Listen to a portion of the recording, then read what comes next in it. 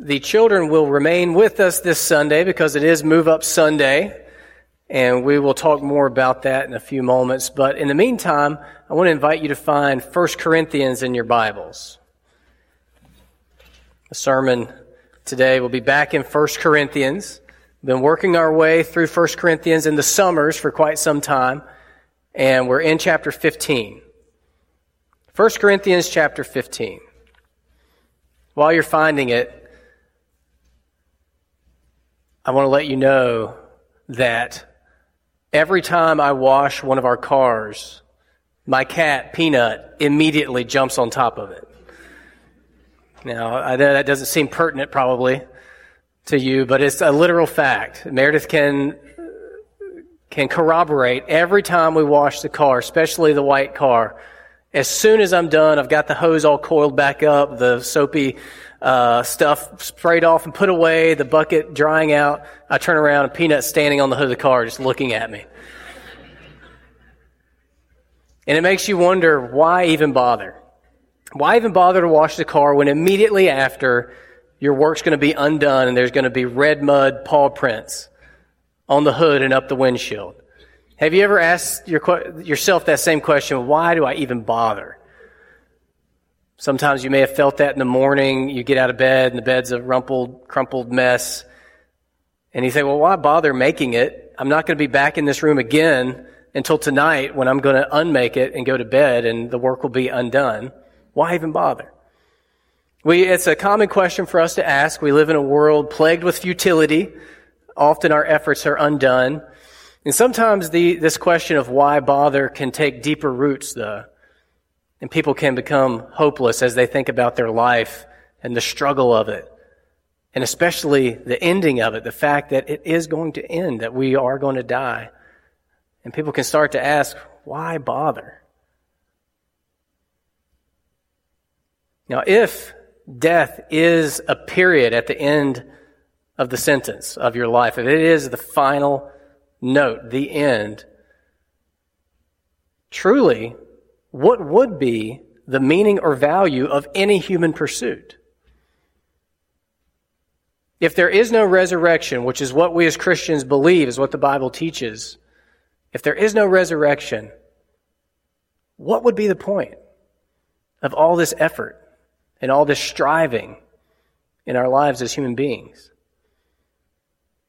If there's no foundational reason to think that this matters, we quickly lose all motivation, and many people have lost all motivation and lost hope, living in a worldview where this is all there is. Many have been driven to the point of even taking their own lives, of suicide. They were just driven so mad by the seeming hopelessness of it all.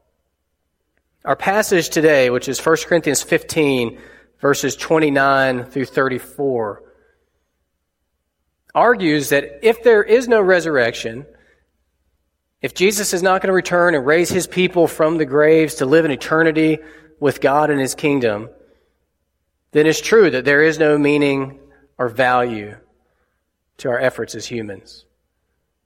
Now, thankfully, we know as Christians that it is true and that there is meaning and value to our lives. But let's look at Paul's argument. He makes 2 points in this paragraph that we're going to look at. The first is, if there was no resurrection, rituals for the dead would be meaningless. The second point he's going to make is, if there is no resurrection, risks for ministry would be worthless. So let's look at the first point in verse 29. Rituals for the dead would be meaningless if there is no resurrection. 1 Corinthians 15, verse 29. He's just argued for the fact that the resurrection is the true hope for Christians. In verse 29, he says, otherwise, what do people mean by being baptized on behalf of the dead? And if the dead are not raised at all, why are people baptized on their behalf? Now, what is he talking about? Being baptized on behalf of the dead. If you are at a loss, don't feel alone, nobody quite understands what he's talking about. There is no practice of being baptized vicariously on behalf of the dead in the Christian tradition. It's not in Scripture. It's not endorsed anywhere in the Bible. One of the commentaries I consulted getting ready for this Sunday said that he has come across over 40 possible explanations that people have come up with for what was going on that he's referring to. I'm not going to list out all 40. The easiest one, the one that fits best just with a casual reading, it seems like the Corinthian Christians perhaps were baptizing people on behalf of others who had died. Maybe they had adopted some tradition from some pagan practices where if somebody they cared about died and had not been baptized as a Christian, maybe they thought, well, I'll be baptized for them. Paul just doesn't elaborate. We really don't know for sure. But ultimately, that's okay, I think, because his point isn't you should or should not be baptizing on behalf of the dead. I think the rest of Scripture would tell us you shouldn't do that. His point is the Corinthians were rejecting the idea of resurrection, and yet they had some sort of ritual in place, some sort of hopeful ritual for those who had already died. So what he's trying to do is point out to them there's an inconsistency between what you claim to believe and what you actually practice related to when people die. You claim that you don't think there's a resurrection from the dead, and yet you're doing this hopeful ritual for people who are dead, and that doesn't make any sense. He's pointing out that if it's true that there's no resurrection, why would you do anything hopeful in relation to those who have died? And in my experience of performing a lot of funerals, if you remember when I first came to be your pastor, there were a lot of funerals, and I've officiated many. There's a sort of a continuum of people's approaches to their funerals or the funerals of their loved ones. On one end of the spectrum, there are the people that want to emphasize the celebration of the person's life. That's their main concern. I want to celebrate their life. And on the other end, there's those that want to celebrate the hope that they have that these people will be raised to eternal life with God. Now, I think both of these are appropriate, but non-Christians tend to be completely on this end of the spectrum. They don't want to talk about what's next. They just want to celebrate the person's life because ultimately they don't have any hope for what's next. And the closer someone is to Christ, the closer they are to this side of the spectrum. Yes, they're grateful for the life and they want to celebrate that, but they really want to hold up the hope that we have as Christians of eternal life with God in resurrection. I read about the funeral of a man named Christopher Hitchens. I don't know if you've heard of Christopher Hitchens, but he is a famous atheist. Actually, he would refer to himself not as an atheist, but an anti-theist. He thought that theistic worldviews were actually damaging to humanity, and he worked actively against them. Now, I was curious how his funeral was handled, because he did not believe in resurrection. And so here's what you would have experienced if you had gone to anti-theist Christopher Hitchens' funeral. You would not have approached and entered a church building. You would have entered a school building. It was a liberal arts college where they held the funeral. You would not have heard religious songs being played or sung. You would have heard Bob Dylan songs. You would have heard Christopher Hitchens' favorite music played. And you would not have heard readings from Scripture. You would have heard readings from Christopher Hitchens' books that he authored. Because what they did was all they could do was just celebrate him and his life and be sad together that he was now dead. There was no room for hope beyond that. And that is the only consistent way to approach a funeral if you do not believe in the resurrection. The only reason for hope after death is the resurrection. So a good question for us. Let's think ahead, hopefully years from now, Lord willing, to our funerals. What do we want to have emphasized? Just a celebration of our life? Or above and beyond that, a celebration of our future hope of resurrection? The passage I always begin with when I do officiate a funeral is 1 Thessalonians 4:13 and 14. It says, "But we do not want you to be uninformed, brothers, about those who are asleep, that you may not grieve as others do, who have no hope. For since we believe that Jesus died and rose again, even so, through Jesus, God will bring with him those who have fallen asleep." That's our hope. So the resurrection gives room for meaningful rituals for those who have died. Christian funerals are extremely meaningful, powerful times. Now, the resurrection doesn't just have implications for the dead, though. It has implications for the living also, and that's Paul's second point. Risks for ministry would be worthless if there was no resurrection. Let's go through this, starting at verse 30. Paul started his argument saying, think about yourselves. Your own practices are inconsistent with the belief that there's no resurrection. In verse 30, he shifts the spotlight to himself. Think about me and my life and my ministry. It wouldn't make any sense if there was no resurrection. Verse 30, why are we in danger every hour? Paul's saying if there's no resurrection, danger would be worthless. You would not put yourself in any danger for the cause of Jesus Christ if there was only benefit to being a Christian in this world only. You know, I was approaching this passage to preach to you after having what I consider to be kind of a tough week. And for me, this tough week consisted of a series of kind of difficult conversations I had to have with people. Every single one of them, as it turns out, went fine. But whenever I approach a difficult conversation, I tend to get all knotted up and tense, and this can be very stressful. And so I actually was approaching this text thinking I had had a hard week. But listen to what Paul's ministry looked like from 2 Corinthians chapter 11. This is a classic passage. 2 Corinthians chapter 11, verse 23.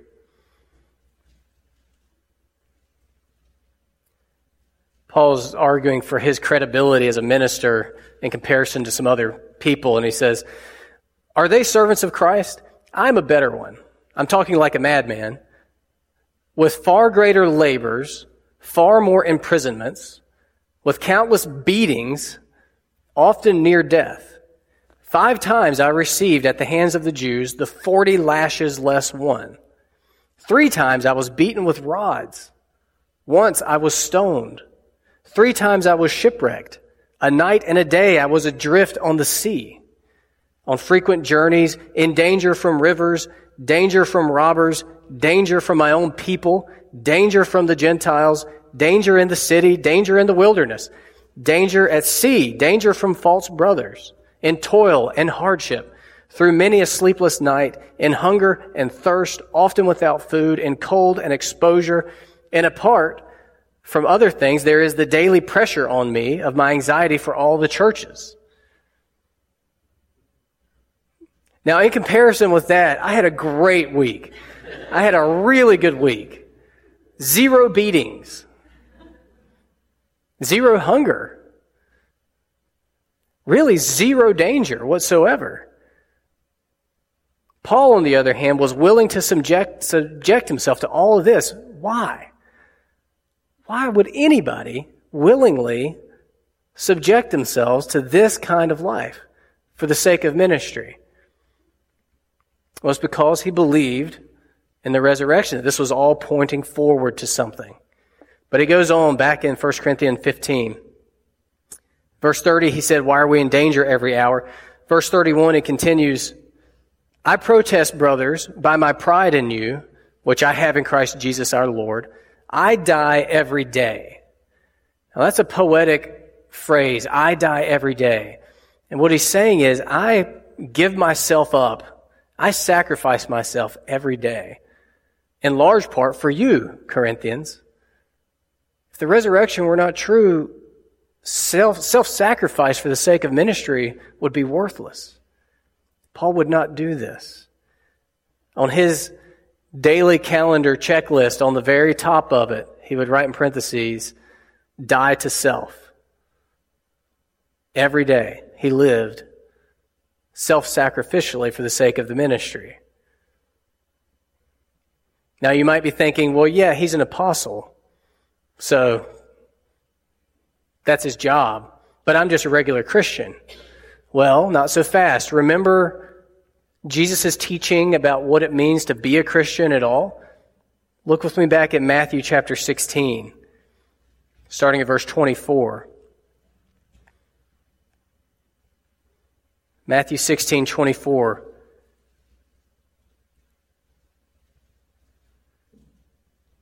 Jesus told his disciples, "If anyone would come after me, let him deny himself and take up his cross and follow me. For whoever would save his life will lose it, but whoever loses his life for my sake will find it. For what will it profit a man if he gains the whole world and forfeits his soul? Or what shall a man give in return for his soul? For the Son of Man is going to come with his angels in the glory of his Father, and then he will repay each person according to what he has done." So this is the calling for every Christian. Self-sacrifice. Why would anybody sign up for this? What makes this worth it? Let's look at his final point back in 1 Corinthians 15. The beginning of verse 32. "What do I gain if, humanly speaking, I fought with beasts at Ephesus?" Now, this is gladiatorial language. Just pictures him like in the arena fighting actual beasts, but which he never did. He was a Roman citizen, so he wouldn't have been subjected to that, most likely. It's more likely he's referring to struggles that he had with people in Ephesus. He had great, deep, difficult struggles with people in his ministry at Ephesus. And his point is, struggling for the ministry would be worthless if there's no resurrection. I think it's the struggle he refers to in 2 Corinthians 1:8, which is quick, and I'll just read it to you. He says, "For we do not want you to be unaware, brothers, of the affliction we experienced in Asia," which is probably referring to his time in Ephesus. "For we were so utterly burdened beyond our strength that we despaired of life itself." So he had a hard time in his ministry. And here the Corinthians were rejecting and denying the idea of resurrection. And he's saying, if there's no resurrection, why would I be doing any of this? Why would any Christian minister subject themselves to danger, self-sacrifice, or struggle? As I was reading this, I kept thinking to Paul's language about ministry, which we are all called into. When you're a Christian, you're a minister. And often, one of his favorite metaphors for the Christian life is a race. Have any of you ever run in a race of any type? Okay. Not very many. You've heard of it. He often refers to the Christian life as a race. I was going to read these passages, but I'm not going to read them. I'm going to tell you what they are, and I want you to read them this week. Go read 1 Corinthians 9, 24 through 27. 1 Corinthians 9, 24 through 27. Philippians 3, 8 through 14. Philippians 3, 8 through 14. And Hebrews 12, 1 and 2. Hebrews 12, 1 and 2. If you're not in any kind of Bible reading plan right now, just make these three passages your meditation this week. Each of them describes the Christian life like a race. In a race, you're aiming for the finish line. For the Christian, the resurrection is the finish line. I've told you guys before, this is my one illustration related to these things, about the cross-country race in high school where I came in last of all the guys and the girls at McAlpine Park. And I came in last of everybody because I got lost. I stopped to tie my shoe, and the pack of people that I was running with had moved on, and so I just got up and started running. And next thing I knew, the trail was kind of overgrown, and then there was a family in front of me having a picnic. And I said, "Is this the cross-country trail?" And they said, "Well, we don't know." I said, "Well, have you seen others running by you?" They said, "No." And so I had to backtrack, figure out the trail. It was awful.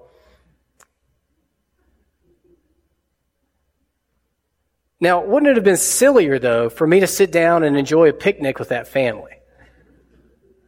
You might think, no, that probably would have been better. But no, I was running a race, and that picnic, as delicious as it may have looked, that was not the finish line. I had to run the race and get to the finish line.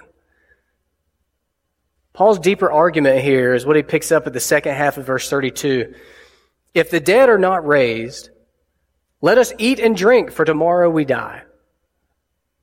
That's a phrase found in the book of Isaiah, but also it's just a common phrase for, let's just live it up now. You only live once. If the dead are not raised, really that's the best we have in this life. Let's eat and drink, for tomorrow we die, and all of our work will be undone and will come to nothing. For me, I would have just said, well, I'm just going to sit down with this family and eat with them and drink with them, because I'm not going to win the race anyway. He goes on into verse 33, do not be deceived. That word deceived there could also be translated seduced. Don't be deceived. Don't be seduced.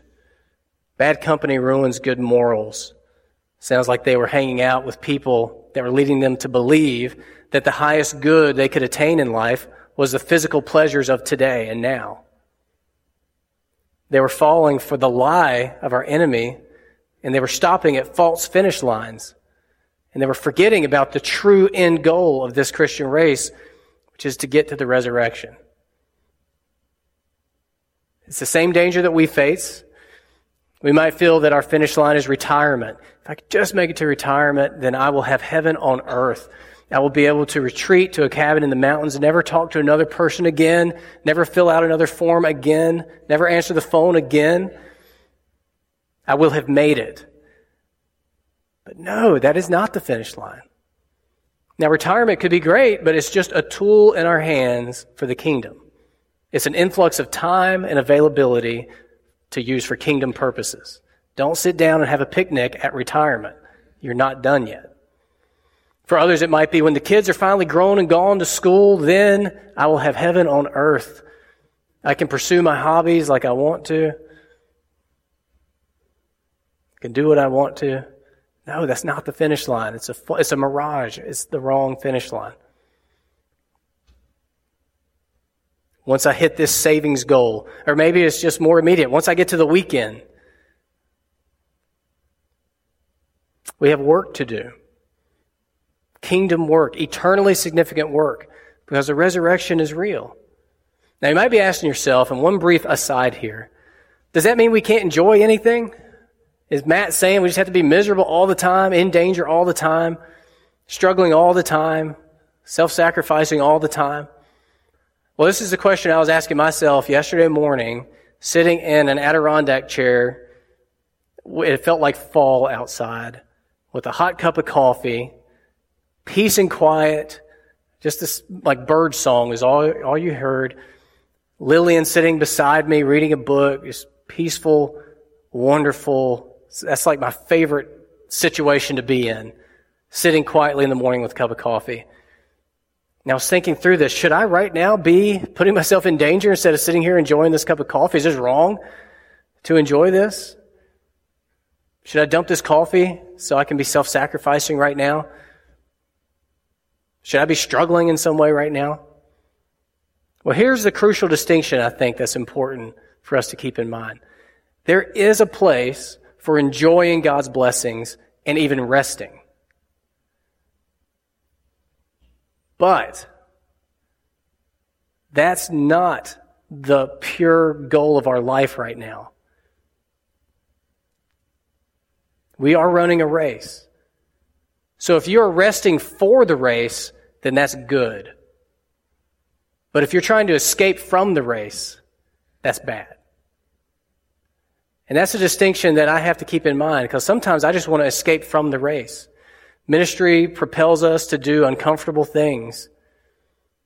Sometimes it seems like it would just be easier to escape and stop and live like the world.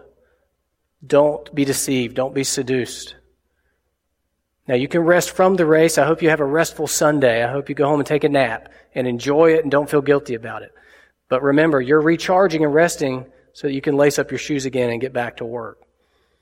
And when Jesus comes, the race will be finished. He'll say, "Well done, my good and faithful servant." Now, what are we supposed to do with this? Verse 34, the final verse. We'll close on this note before we recognize those who are moving up to new age levels in the church. He says, "Wake up from your drunken stupor, as is right, And do not go on sinning, for some have no knowledge of God. I say this to your shame. So he gets real practical here at the end, if confrontational. He says to the Corinthians, wake up from your drunken stupor. You're living like drunkards in a stupor. You're not thinking clearly about your life. Now, how have we succumbed to the drunken stupor of our age and begun to live like the world as if the resurrection isn't true? And then he says, do not go on sinning. How have we allowed sin to become a practice in our life that we've embraced? What sins do we need to repent of so that we can run the race? And finally, for some have no knowledge of God, and I say this to your shame. Ultimately, if we have no taste for the race, we have to ask ourselves, do we know God at all? If we have no desire for things that are greater than our personal safety and comfort, we have to ask ourselves the question, do we know God at all? Because He is a greater good than our personal safety and comfort. It's worth running. And that's what this church is meant to be, is us running together, encouraging each other together to run the race, to run with endurance the race set before us. Now let's pray together, ask God to work these truths into our hearts, and then we'll take a few moments to recognize those who are moving forward in their ages. Would you bow with me? Father, thank you for this passage, but thank you for the glorious reality that lies behind it in resurrection. Please help us to live in light of the resurrection. Please make us wise about when we should embrace danger and when we should be grateful for our safety, when we should embrace self-sacrifice, and when we need to rest, when we should enter the struggle, and when we should wait and pray. We need wisdom for these things. But above all, help us not to live just like those in this world who have no hope beyond this life. Help us not to build all our hopes and dreams around our personal safety and comfort here and now. It is difficult for us, and you know that all too well. Thank you for your mercy and grace through Jesus Christ for when we fail in these things. Thank you for your forgiveness, your patience, your love. You are very good, and we are grateful. In Jesus' name, amen.